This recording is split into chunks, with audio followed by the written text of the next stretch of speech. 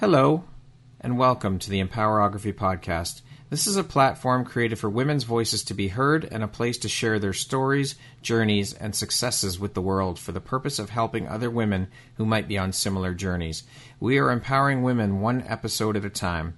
I'm your host, Brad Walsh, so kick back, grab one of your favorite beverages, and enjoy the stories.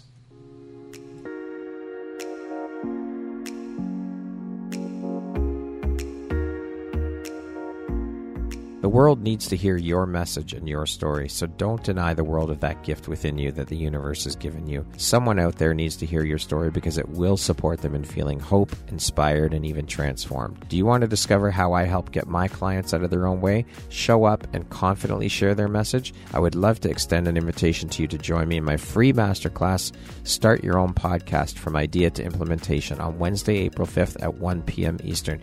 You can find the registry link in the show notes. Hope to see you there. Hello there, Brad Walsh here, your host of the Empowerography Podcast. Today, my guest is Julie Daniluk.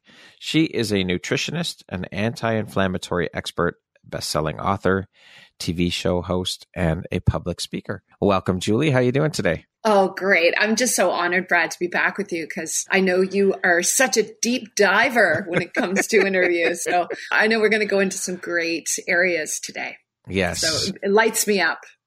I'm very honored and excited to have you here. Thank you so much for taking and making the time to be here with me today. Looking forward to jumping in. And with that being said, let's get started. Now, Julie, that is a hell of a lot of hats you wear and quite a resume. How do you find the time for all of this, and how do you prioritize, and how important is prioritization and organization to you? I actually am not a great organizer.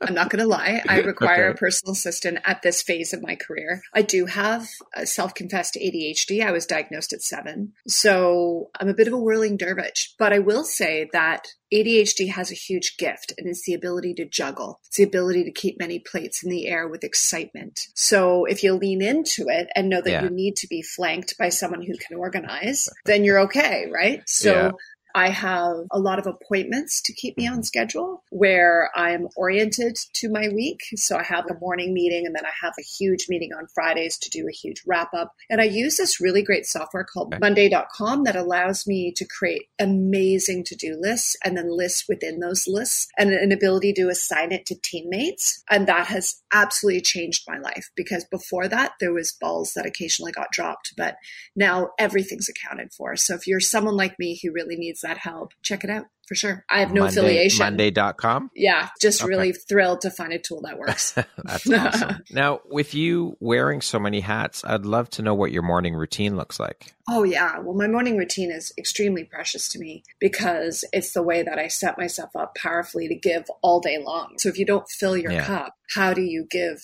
all day? So my very first thing that I do is my dog jumps on my bed around 6:30 in the morning and licks my face and wakes me up. And I slowly give myself just a few minutes. So my dog is my alarm clock, so I don't need one. And I just have a love up session that boosts my oxytocin. And then I have a couple self-care routines, the scraping of the tongue, a little bit of gargling, all of those self-care things. And then I often will do one of the most important parts of my morning that I virtually never skip is a breathing and meditation practice. Because if I center myself, then the ADHD is just so much lower. And I'm not going to lie, like now that I embrace the nutrition that reduces ADHD, it's not like I have overt symptoms. I just notice my attention span and my ability to get stuff done is huge. So there's a great saying that Sting reiterated, which is if you give yoga 30 minutes, it'll give you an hour back in productivity. So I just want to remind people, everyone's, I don't have time for that.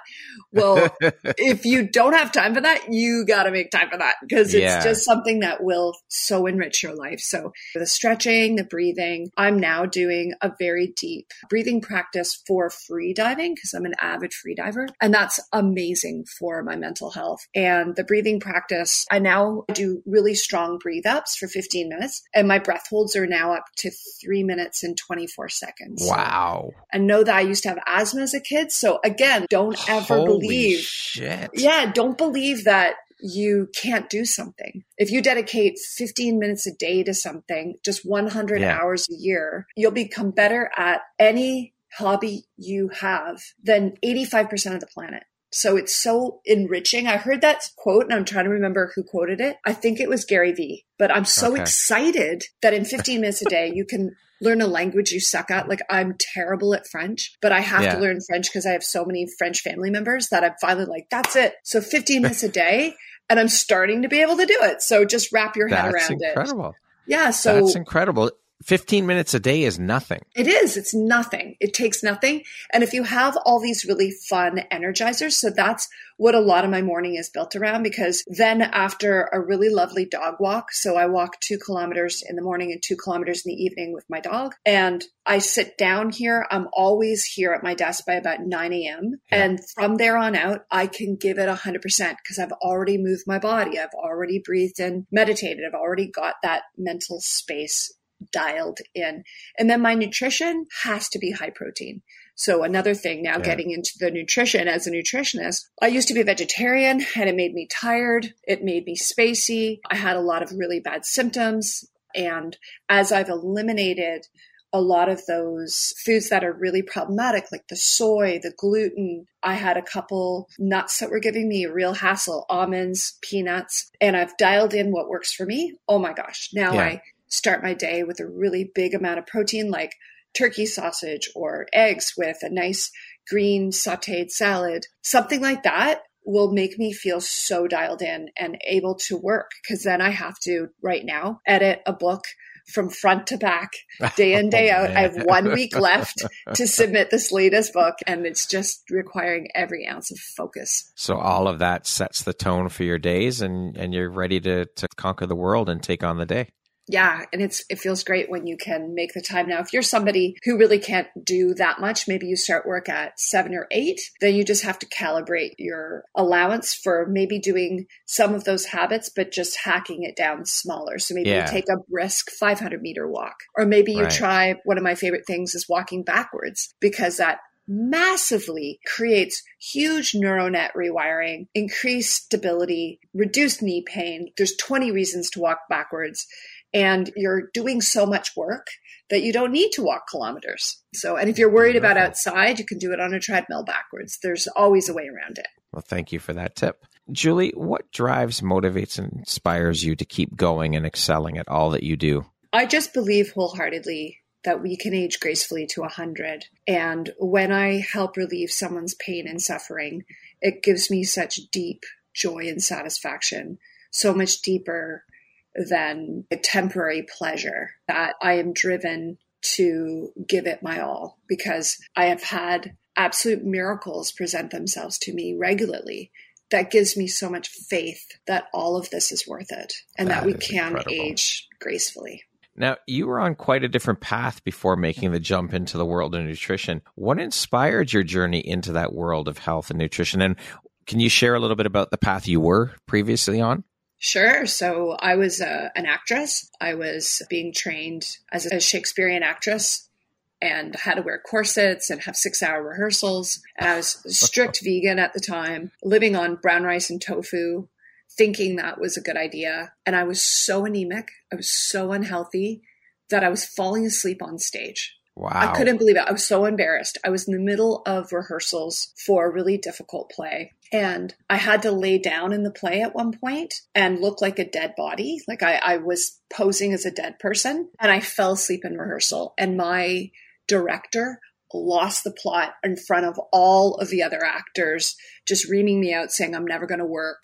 If we weren't so close to deadline, I'd fire you," like all this stuff, right? And I was like, okay, I have to get this sorted. And I always knew I loved nutrition. I read more nutrition books than Shakespeare because I was vegetarian and trying to do it in a healthy way. But I made a call very quickly. After graduation, I was living on peanut butter sandwiches, touring Canada, doing the Fringe Festival, and just realized that I needed something to back me up and I needed to figure out my own health problems. So I went back to school and became a nutritionist. And then when I graduated, I decided to marry the two together, because I had all the auditioning skills and all the acting skills, and I had all the nutrition now. So I was pulled to audition for a great TV show called The Right Fit, was my first TV show.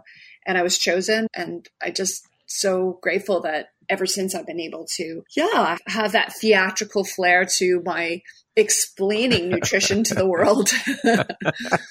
A very different way of sharing your nutritional gifts with the world. I love it. I want to continue on this path here with you, with your work as a nutritionist and anti-inflammatory expert. We're constantly being bombarded with all of these fad diets, conflicting nutritional advice available to the public. How do you educate your clients on how to make informed decisions about their dietary choices and separate the fact from fiction? The big thing for me is to not rule out any option and to see that every single person will have a nutritional need as unique as their fingerprint, so that they actually need to dial in their food journaling and teaching them about intuition, teaching them about their food triggers, what that feels like in their body, what to look out for. Also a great deal about emotional eating. So I went back to school again. So now I've had 3 runs at it. So I've got nutrition. Then I went back to school to become obviously a chef. And now I've learned eating psychology. So being a trained eating psychology coach, a lot of what I do is explaining how to dismantle our food choices that are harming us. Right. Why do we self-harm with food? Why do we eat stuff that is like literally sandpaper on our guts? Why do we do that? Why do we eat the entire bag of chips when it's one of the most inflammatory foods in the world? Why can't we stop eating at 1 scoop of ice cream? Why do we eat whole container oftentimes? So that's a big piece for me, is really coaching the person on that level that resonates with their authentic truth, because it's different for every single person. For some people, for religious reasons, they're going to be very attached to vegetarianism. And I need to help them solve the 5 big nutritional deficiencies, because vegetarians are often deficient in iron, zinc, protein, certainly deficient in omega-3. And they just have vitamin B12, extremely deficient. So 5 nutrients. What's your personal best? For the macronutrients, are you better on a high protein, lower carb menu? Does that resonate with you?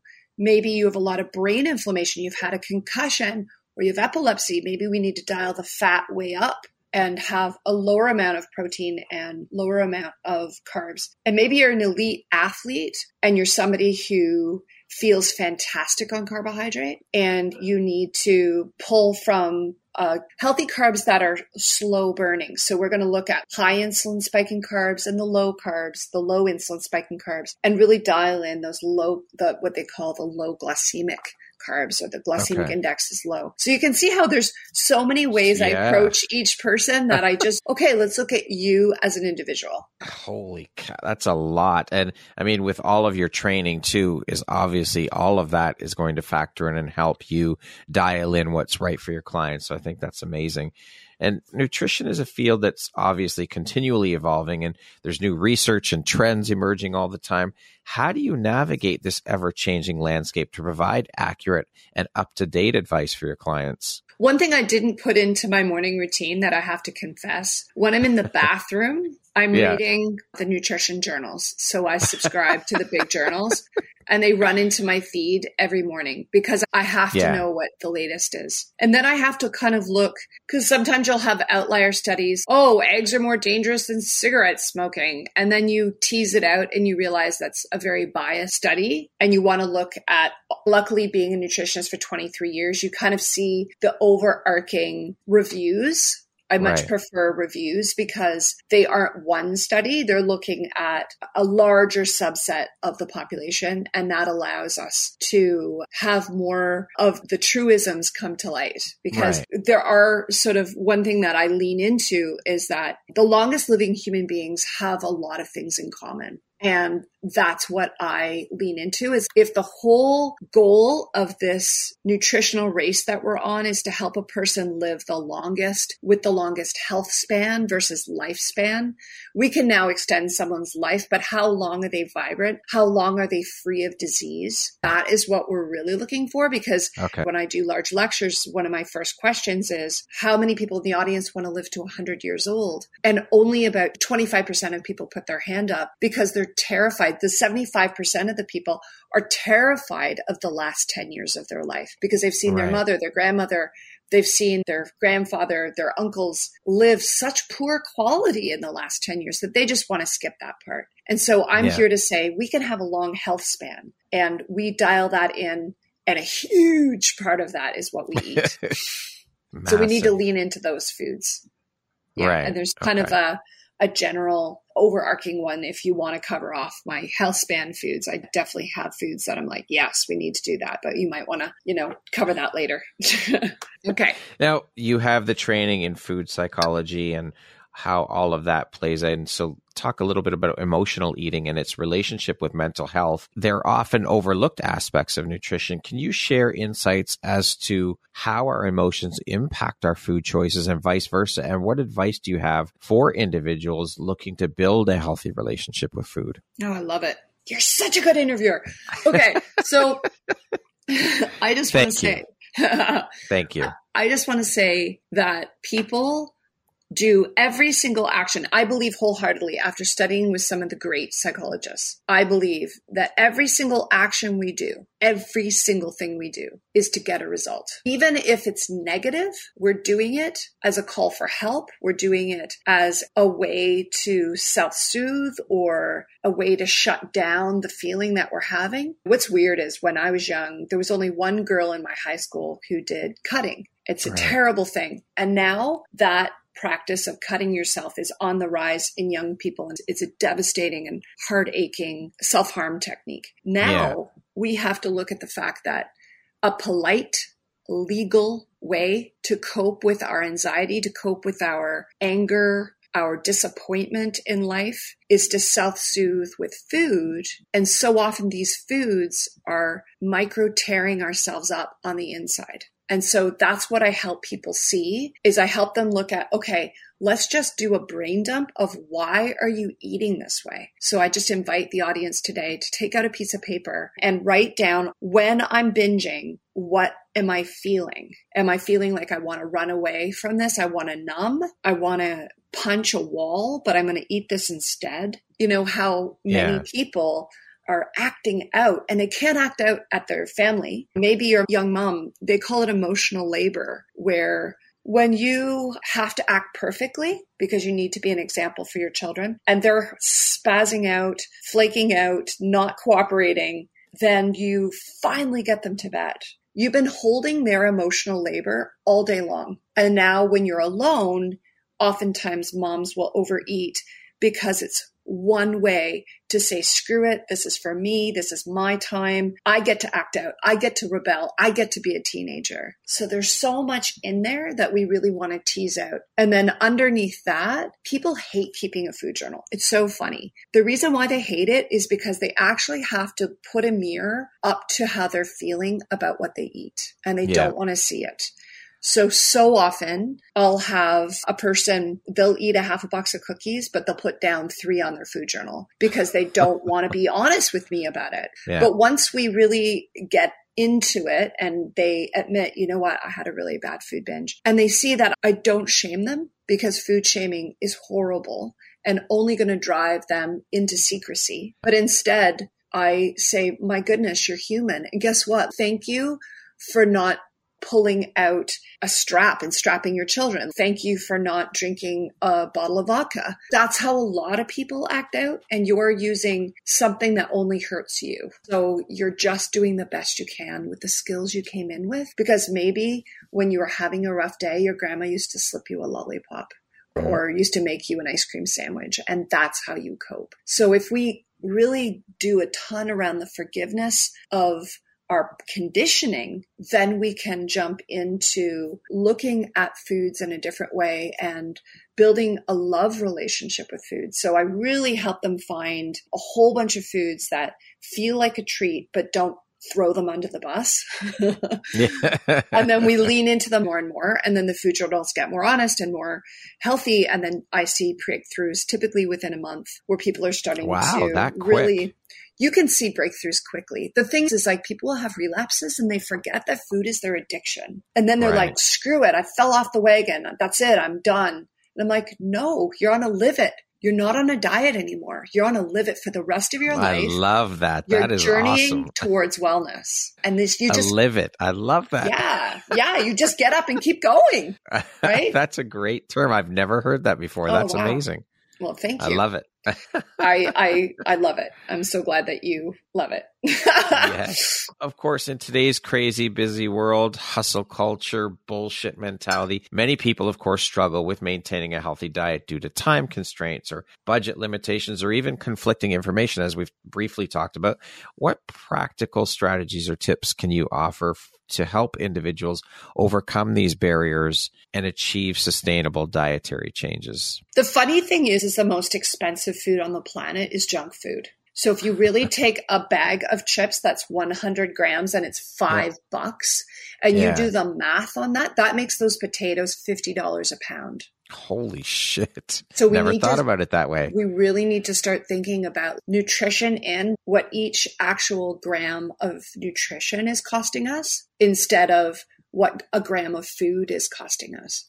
Because we actually need very little food and it can be affordable because most people are carrying around more calories than they need. Let's just put it that way. We have more calories than we need. So we don't actually need to have massive amounts of food. So when we get to the nutrients, then we need to look for the highest nutrient foods. So for example, can you get any sort of seeds going that's super, super cheap? So sunflower seeds are ridiculously cheap. Pumpkin seeds, very affordable. Those are ridiculously high in nutrition. Eggs, I know that they've gone up, but let's face it, they're still about 75 cents an egg.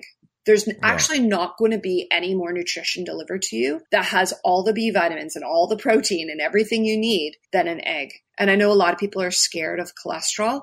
I'm not scared of a boiled egg. I'm scared of deep fried eggs on bacon on toast. That's what I'm nervous about. Like, we need to think about that. But a boiled egg, no problem, because the lipids are protected. Did you know that when we don't oxidize the cholesterol, we're not creating negative low density lipoproteins in our own body? Because people forget that the cholesterol you eat, only 20% of the cholesterol you eat actually influences your cholesterol levels because your cholesterol is made in your liver. So you can really decrease your personal cholesterol by getting rid of white sugar and white flour. And when we look at white sugar, white flour foods, they provide absolutely nothing for you. So if you take all of those out of your menu, if you're really strapped, let's look at people who live really low in food supply. We go to India. We look at a sadhu, like my uncle is actually living in India as a sadhu, and they live on mung beans and their food's costing about the Canadian equivalent of $1 a day. Wow. You know, because they are dialing in wild plants, like foraging. Like I forage for dandelions. I love the fact that the backyard is filled with foods. Like I'm strolling through my neighbor's backyard, quickly walking my dog, and I realize that they let 95% of their mulberries fall to the ground. They don't pick them. So can I make an arrangement with them? There's a great program in Toronto. I think it's called Not Far from the Tree or something. And it's a program where people who are lower income can actually link into people who've given permission for their apple trees to be picked, their cherry trees, their raspberry bushes, all of that.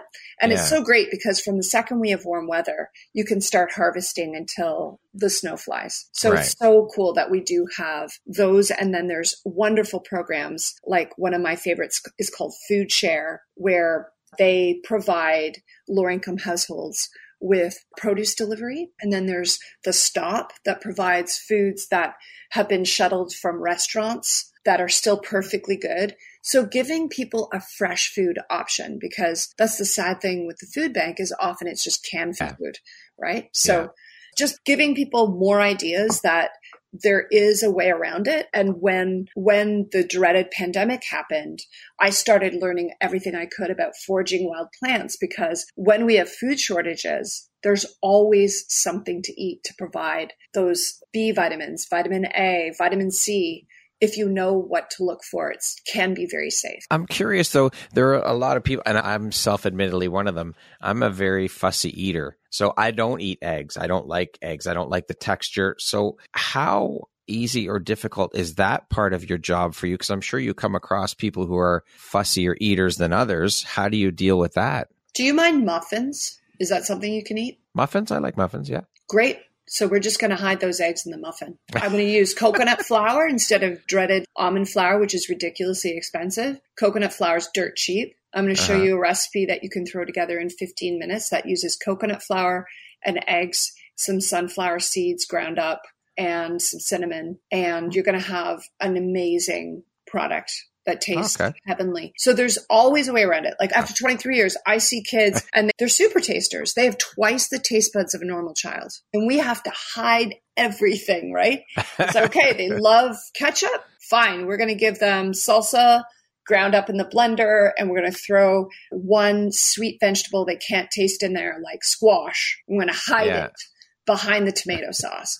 Okay, there's their vitamin A, because they're not going to get it anywhere else, right? Because they won't eat greens. So there's ways. Right. That's how I get it into kids or into people. I shouldn't say kids. Everybody. Everyone.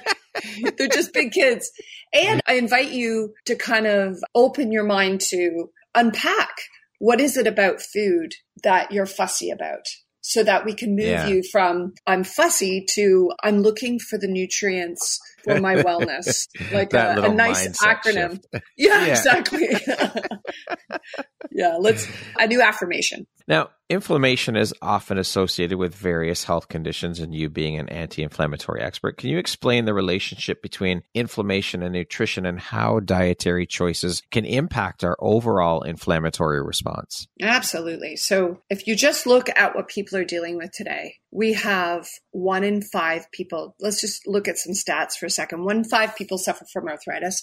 1 in 5 people have IBS, but 40% of people report a chronic digestive condition. 40% of humanity. Wow. And this is a global stat that I just pulled from a 73,000 person study. We now realize huge. It's huge. And what's the biggest input? Your food is the biggest interaction to the gut lining. So it's either an irritant or it's a balm, a BALM balm. It's a soothing balm or it's an irritant. 1 in 10 people now have diabetes. And Holy shit. Yeah. 1 in 2 men and 1 in 3 women will have heart disease in their lifetime. And 1 in 3 people will be diagnosed with cancer in their lifetime. And now we realize that staggering. Yeah, crazy statistics, all inflammatory conditions. And all of them, they're saying the biggest factor that you have control over is your nutrition. Because when we look at epigenetics, that's your genes are a loaded gun. And your choices, your lifestyle, pull the trigger or leave the gun loaded. So if you have Alzheimer's in your genes, you carry the ApoE4 gene, for example, and you have a bad allele of that, and you're dealing with the high potential. Like you might have heard that the beautiful Chris Hemsworth is carrying a double allele. Both sides of the family have Alzheimer's. So his potential of it is exponential. So he went and did this incredible documentary everyone has to watch called Limitless. I absolutely love it. My favorite thing this year. And it is about how he's trying to make a huge difference on his potential of developing this. Even though the cards are stacked against him, he's doing everything nutritionally and lifestyle to turn those genes silent so that the gun is never fired. And that's what I do. I teach people how to hold their genetics in suspension so the gun is never triggered.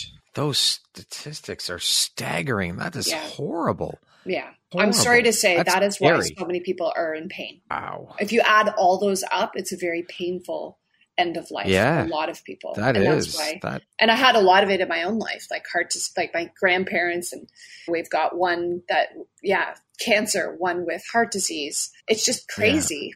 And then I had an outlier. I had a grandmother who followed Dr. Paul Bragg and did fasting since she was 30, 40 years old and did a tremendous amount of nutrition. And she lived to 94 and she probably would have made it to 100, but she just had a choking hazard happen. But honestly, I believe wholeheartedly when I saw how her sisters aged, that she truly held aging at bay. She was absolutely beautiful. That's incredible. Yeah.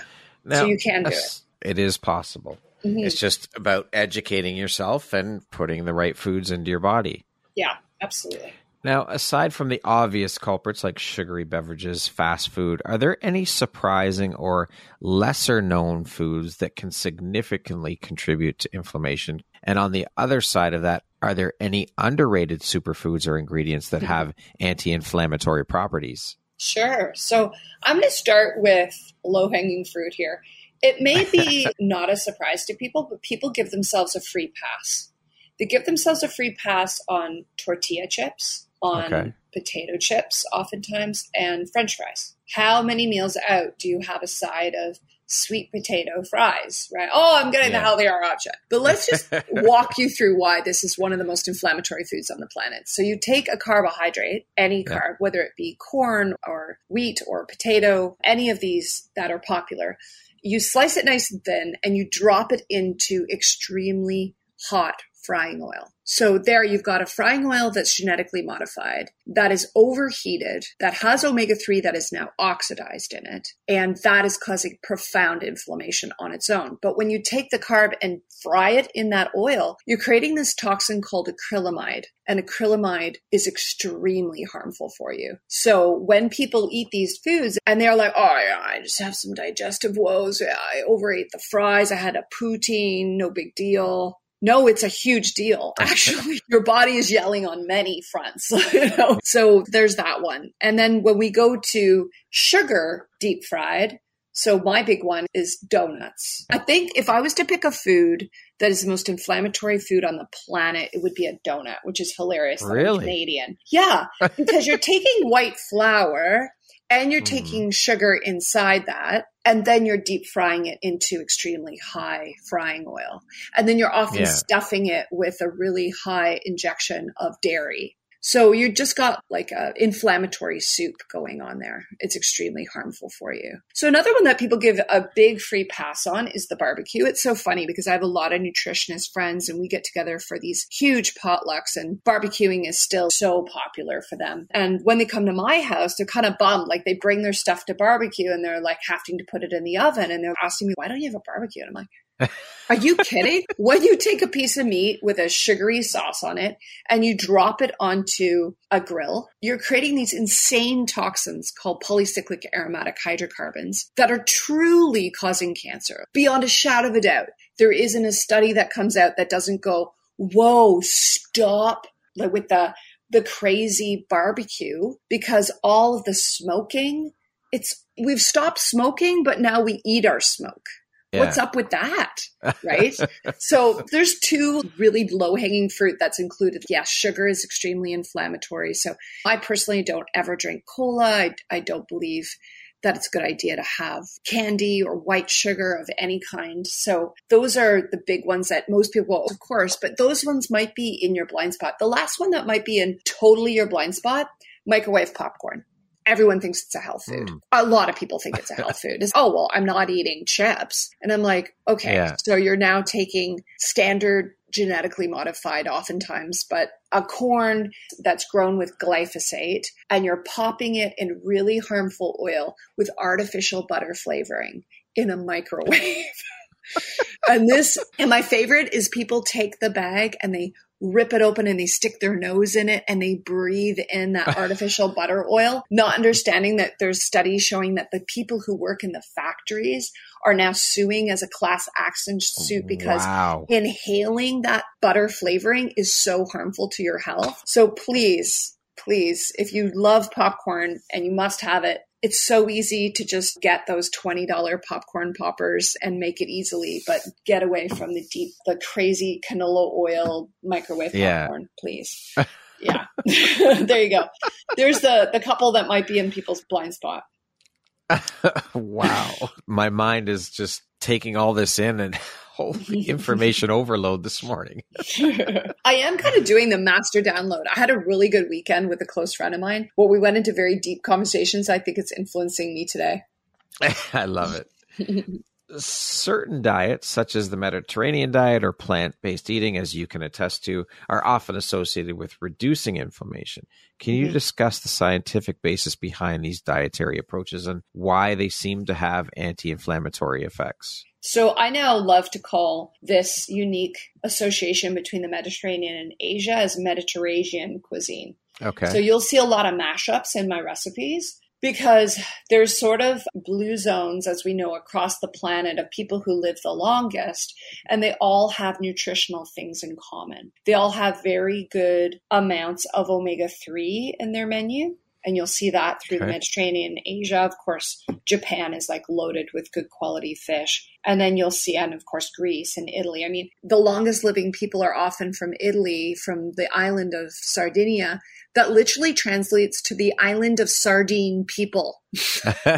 Sardinia. So we need to remember, like, sardines, herring, anchovies, those tiny little fish are helping people live longer, no question, because they're low in toxins and extremely high in omega-3, which thins your blood, reduces inflammation, helps you stay smarter because it fuels brain cells. So many reasons why it's helpful. And then when we get to the fact that they also have a tremendous amount of minerals, because a lot of these people are living in volcanic soil on islands that have better nutrition, because a lot of produce grown in North America, because we've been farming the middle of the country for so long, the nutrition in the soil has dropped up to 40%. So we see up to 40% less selenium, 40% less magnesium, minerals that are critical for longevity. So if we can really think, okay, how do I get those minerals back up? Well, maybe once a week, instead of having a standard salad, I'll have a dandelion salad, which is ridiculously high in nutrition. Instead of having standard tea, I'll have a nettle tea, which has ridiculously amount of minerals. So just making those little switches like they do in the Mediterranean. I mean, if I think of Greece, one of my favorite longevity places on the planet, they make this dish called horta, which is boiled greens, and they use mountain greens. So they're literally taking the dandelions and taking the endive. And these are bitter greens that are so good for you. They help promote bile flow. And that's why you should definitely consider getting more dense with your food, more nutritious with your food, so that every calorie counts. Yeah. We have enough calories on our body. We now just need to fill in the vitamins and the minerals to burn those calories off your body as fuel. And that's the problem, is most people are overfed and undernourished. As a nutritionist and anti-inflammatory expert, you likely encounter clients with unique dietary needs or restrictions. How do you personalize nutritional advice and recommendations to accommodate different individuals while still promoting an anti-inflammatory lifestyle? So I just get them to submit their food journal. I beg them to be honest with their food journal. I say, can you please submit 3 days of exactly what you're eating? Don't change a thing. Don't eat healthier. Please don't eat healthier, because I need to know my baseline of what I'm working with. And then I obviously get any allergies. Hey, do you have any food allergies? Do you have any issues regarding profound aversions? Like you have an aversion to eggs, so I'm going to have to hide them. And then we go to work trying to design a personalized menu plan. So that's why working with me isn't $1.49 anymore, because there's no cookie cutter solution. We can spend up to 5 hours trying to figure out what this person's going to eat. Yeah, totally. But it's worth it, because what the person's left with is a choose your own adventure. I hate giving menu plans that are rigid, that say, okay, on Tuesday at 5 o'clock, you're going to have a chicken breast. Forget that. 95% of people will never follow it. So why do that, right? I'm going to give them options of foods. I'm going to say, eat this anytime, try on these recipes that have been selected for you, and we'll see how it goes. So you give them recipes, the whole gamut, like everything. These are the foods we need to focus on. This is what needs to change. And here are recipes for you to play with and try. Totally. Okay. And luckily, I've created over 600 recipes, so it's very easy for me. Holy shit. And I have special software now that allows me to do this. So if you, I would say, like I could say if you were allergic to eggs, like no eggs. And then it would just knock out all the recipes with eggs. That's and that way I like someone has an allergy to almonds, I just knock out every recipe that contains almonds. Okay. Yeah. So it's really nice. I've cataloged them. It made over 600 recipes. I love it. That's incredible. Yeah, I'm a weirdo that way. That's a ton of research. I mean, that's a lot of time. Yeah, man. I mean, it's just 20 years, you know? Yeah, it's only 20 years. It's no big deal. Just 20 years. That's okay. Yeah. It's funny because I swear you can do anything. I now believe you can do absolutely anything. Unless you at 80 want to run in the Olympics. That might be challenging. But you could run the senior Olympics. Like I just saw the senior Olympics where some 90-year-olds were doing the 50-meter race. And I'm like, that's my goal. That's my goal. That's incredible. I'm a terrible runner. I'm going to be in the senior 90. I might do well. Love it. Yeah. I've seen clips of you on your social media feed exposing different food brands you find in the grocery store for their ingredients. And I always laugh when I see those videos. And in particular, one comes to mind, and that was Hostess Twinkies. Yeah, man. In the listed ingredients on the box, propylene glycol, which is antifreeze or engine coolant. And I mean, and that's just one type of food that has this stuff, if you could call that stuff food. I'm sure there are a ton more out there on our grocery store shelves, and we don't even know this. Why and how? My mind was fucking blown when I watched that video clip of you talking about that. How is this even allowed or possible to be used in our foods? And also, what is the way forward in putting a stop to things like this? We are, like, as a nutritionist posse, we are lobbying our MPs and MPPs and whatever you have in the States, just consider your politicians, are in charge of letting these horrible food-like facsimiles continue. And for example, I was so excited to see that Smarties, I mean, I'm never advocating Smarties, but I appreciate that they've removed red dye number 40 from their ingredient list, because I don't think they did in the States. I actually have to check whether, because every country has a different way to go, but I have to, before I say that, I need to double check that. I need to fact check that. But here in Canada, I believe the red dye number 40 was removed from Smarties because of activist groups reaching out and saying, we need to ban this because it's made from petroleum. And it's causing children to have asthma and ADHD symptoms and violent outbursts. We need to get this off the market. We are poisoning our children with a neurotoxin that causes brain inflammation. And then we expect them to sit still and be cooperative after they've had that on their recess at school. And then we blame the child for their hyperactivity. So I'm a huge, obviously, advocate to get rid of this stuff, because I myself was saved by a mother who got me off food dye at 7. So I didn't really get into that story. So I'll keep it super brief. Just know that when I was 7, go ahead. They realized I had ADHD, and my mom did a lot of research because she didn't want to put me on Ritalin, because she realized Ritalin was an extreme stimulant. So it's so funny that it's such a strong stimulant, it makes the child crash. So it crashes your nervous system. That's what keeps the child focused, is that they're so overstimulated, their body can't handle that level of stimulation. So by giving your child a stimulant their entire childhood, what do they have left in the tank by the time they're 30? Nothing. Oftentimes they have inflammatory issues because they've had this drug in their system for so long. So that's why I'm so grateful to my mom, because now I can use coffee in a pinch and focus my mind like a natural ADHD drug. But thank goodness, if I had abused it, who knows, right? So she got me off of red dye through the work of Dr. Feingold, who had a book called You're a Hyperactive Child back in 1977, and changed my life. So I was able to sleep. I was able to function in school. I was able to go from D's to straight A's. So I'm a huge believer that we have to help children get to natural colors, because artificial colors and artificial preservatives like BHT and some of these horrible preservatives are causing so much of the behavior problems in children today, and learning problems, learning disabilities, I really think are increased because my grades improve so substantially. So please give it a try. If you're a parent out there, please look for those natural alternatives, because let's face it, we don't need yellow dye, which is terribly inflammatory. There's a name for it, and it's going to come to me. It will come back to me, but yellow dye is just naturally substituted with turmeric, and red dye is now just naturally substituted with beet powder. There's natural equivalents. You don't need petroleum. It boggles. How are these things even allowed into the food? Yeah, it's tartrazine. is yellow dye. How was it ever allowed into the food? It's like back in the turn of the century when you could stick lead in lipstick. They didn't think about these toxins, but then they were allowed to stay in, which is so shocking. It's crazy. Propylene glycol. Yeah. What the fuck?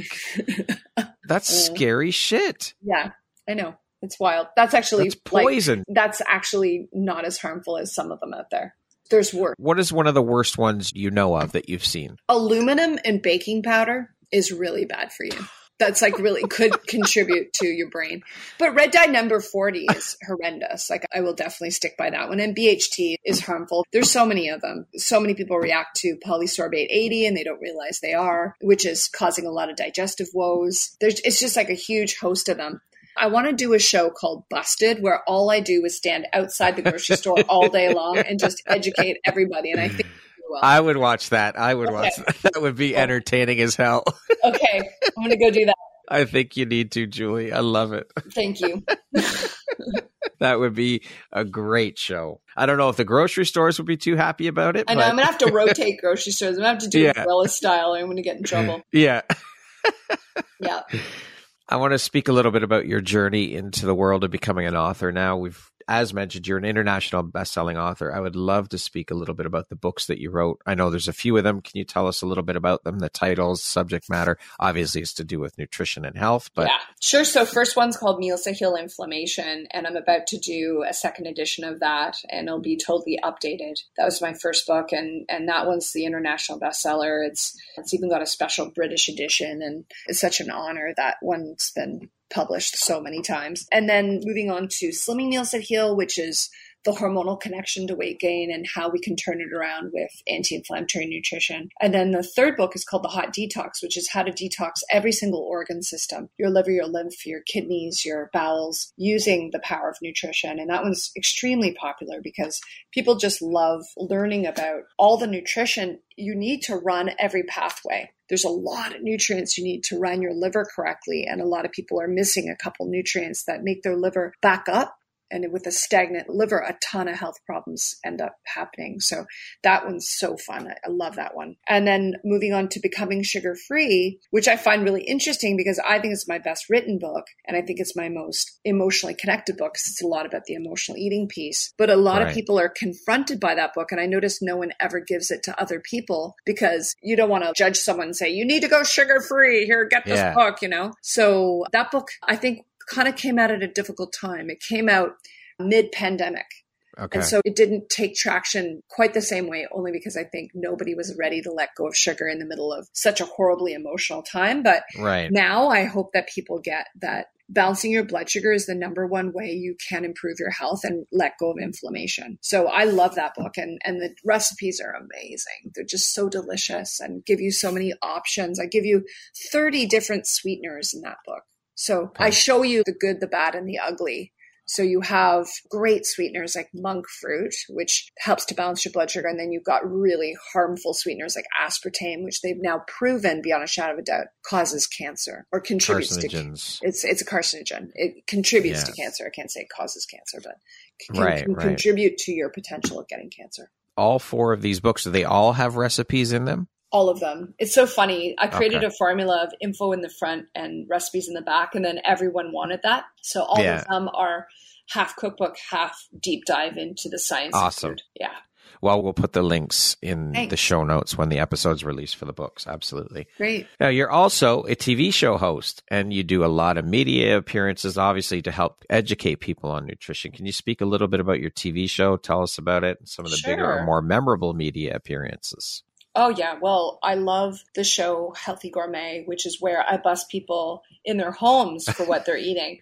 And then we cook the world's healthiest version of whatever they love. So the world's healthiest pizza or And I think one of my favorite episodes of that was, I'm going to probably dial into cooking on the open range with a cowboy who lived on beans and pork.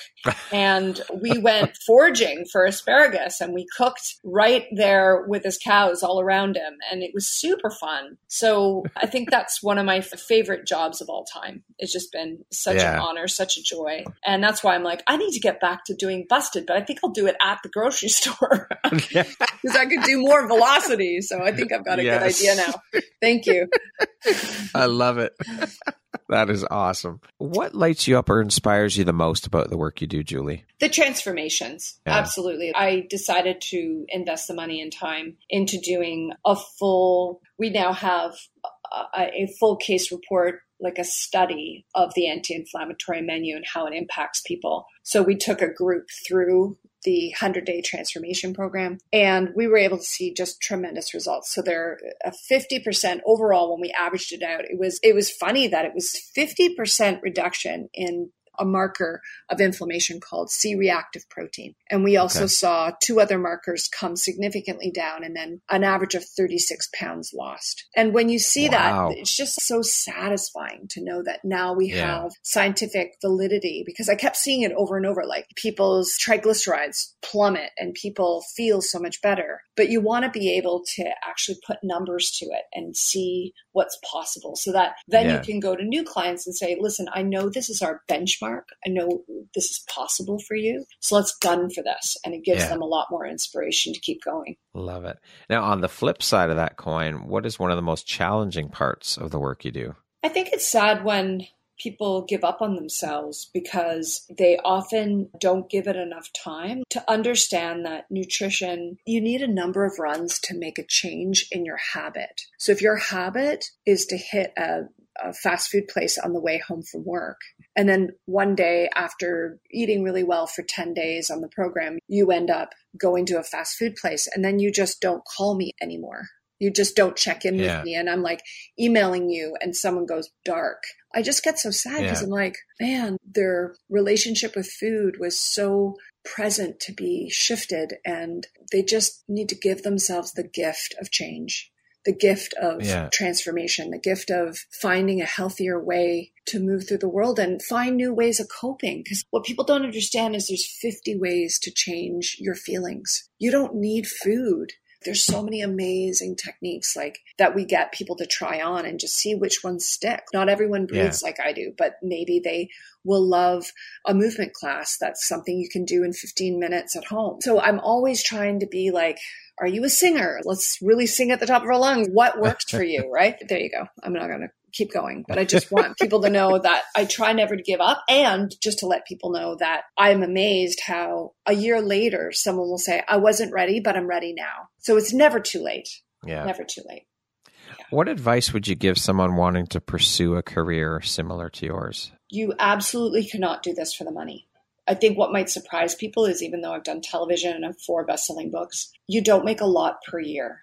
It's not a huge financial boom, but it's extremely gratifying and soul-fulfilling. So if you like the income of a school teacher, then this is a great career for you, because it's about that, right? If you love teaching and you love just being the lighthouse for people to come into Safe Harbor, then by all means, that's great. What do you think your unique skill set or superpower is that's helped you become successful? Articulating difficult scientific literature, digesting it, distilling it down into fun analogies that help people understand it and actually enjoy learning nutrition for the first time. That's definitely a superpower. 100%.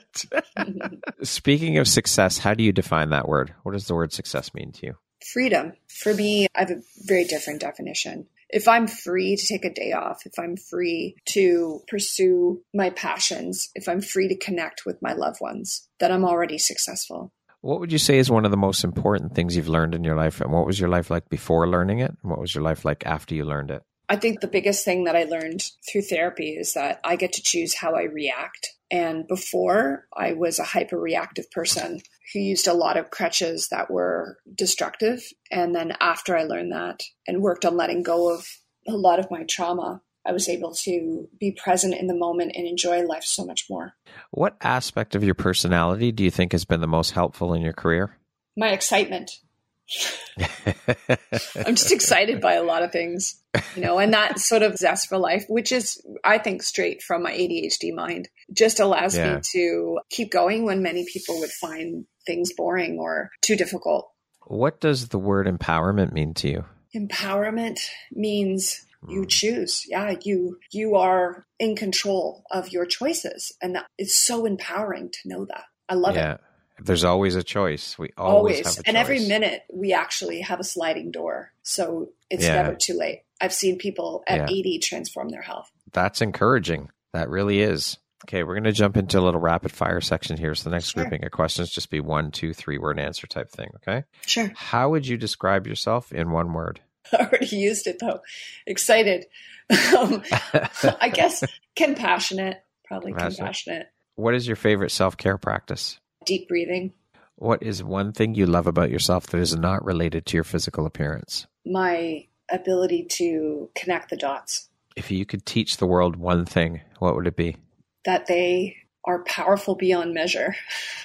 That they have. Go ahead. No, I realized where it's rapid fire. That's my rapid fire. You're powerful beyond measure, people.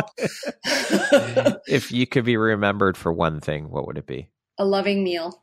If you were writing your autobiography, what would the title be? Liveit. Yes, I love it. That concludes our rapid fire section. Now back to our regularly scheduled program. Thank you. You rocked it. You did great, Julie. What is one lesson your career has taught you that you think everyone should learn at some point in their life? Do not be scared to pivot. There was a couple times in my life, like I owned a health food store, one of the largest in Canada, cooperatively owned it with 65 different people. And it was such a good gig that it felt like I was in a womb. And I threw myself out of that experience and moved into television. And it was terrifying at the time. But if I didn't do that, none of this would have happened. And so I just want to remind you, if you think like you have to have that day job because you're highly successful in it, if it is not feeding you, then I know that regret is one of the largest things that people at the end of their life deal with. And so really try to look at your career with the lens of, will I regret this in 20 years? And if the answer is yes, then allow yourself to move into a new career because it's so exciting when you hit one that fills you on many levels. And that's what it's really about, is finding that thing that makes your soul sing, right? Yeah. That's what we're here for. And I can see that's what this podcast does for you. Absolutely. This is my life's mission, my purpose. Nothing has ever set my soul on fire like this work. And when you find that thing that makes your soul sing, there's nothing better than that. It's the most incredible feeling in the world. Great. I love it. What is your why? If I was to get really deep for a moment, I think it's to relieve suffering. I just see so much suffering in the world. And I know it doesn't have to be that painful, that we can move through it, and that there's so much golden white light on the other side of the darkness. So if we can let ourselves move through it, it's so worthwhile. So that's why I do what I do. Yeah. That's a big responsibility, Julie. That's huge. Well, food is the first comfort we get from our mother when we're born, right? And if we don't have a mother or if we're bottle fed, it doesn't matter. It's the one way that we soothe ourselves. And so no wonder people are addicted to ice cream, because it's the closest thing to human breast milk. There we go. Yeah. If you could step into my shoes, what question would you have asked yourself that I didn't ask you? Wow, it's such a good question. Gosh, so any stone left unturned. This is the deepest interview I've ever done, and can't believe it's only 75 minutes long. I think there's one confession that I'll say, which is like, Julie, is there ever been a food you've been wrong on? And I'll be like, hell yeah. Recently, doing my extreme nutrition dives, I found this whole breadth of work on the dangers of oxalates, and no one's even heard of an oxalate, but it's a plant compound that can cause inflammation. And it's in a couple of superfoods. It's in spinach, rhubarb, unfortunately chocolate, chia seeds, a couple doozies that everyone loves and everyone holds up as the most amazing thing. And so I was really resistant. And then my sister's also a fellow practitioner, and we did a no oxalate a couple weeks just to test it out. And we had such profound results that we had to admit that there's something to this conversation that's brand new. And I go, oh, I've been so wrong. And then you get embarrassed because you have so many spinach recipes, right? And then you go, we have to remember that nutrition is the youngest of the sciences, that every year we find out so much new information that we just have to forgive ourselves that we didn't know. The nutritionists of the 80s didn't know that removing fat would cause extreme hormonal imbalances. We now understand that fat is a critical macronutrient that everyone needs. So similarly here, I really get that we just have to forgive ourselves. But I guess that's just one thing you would never think to ask is there anything that you've been dead wrong about? Yeah.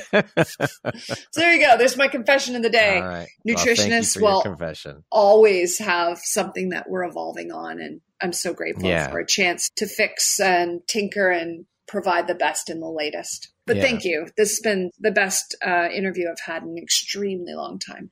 So thanks for being you. I'm honored. I appreciate that. What is something surprising that you've learned about yourself in the past year?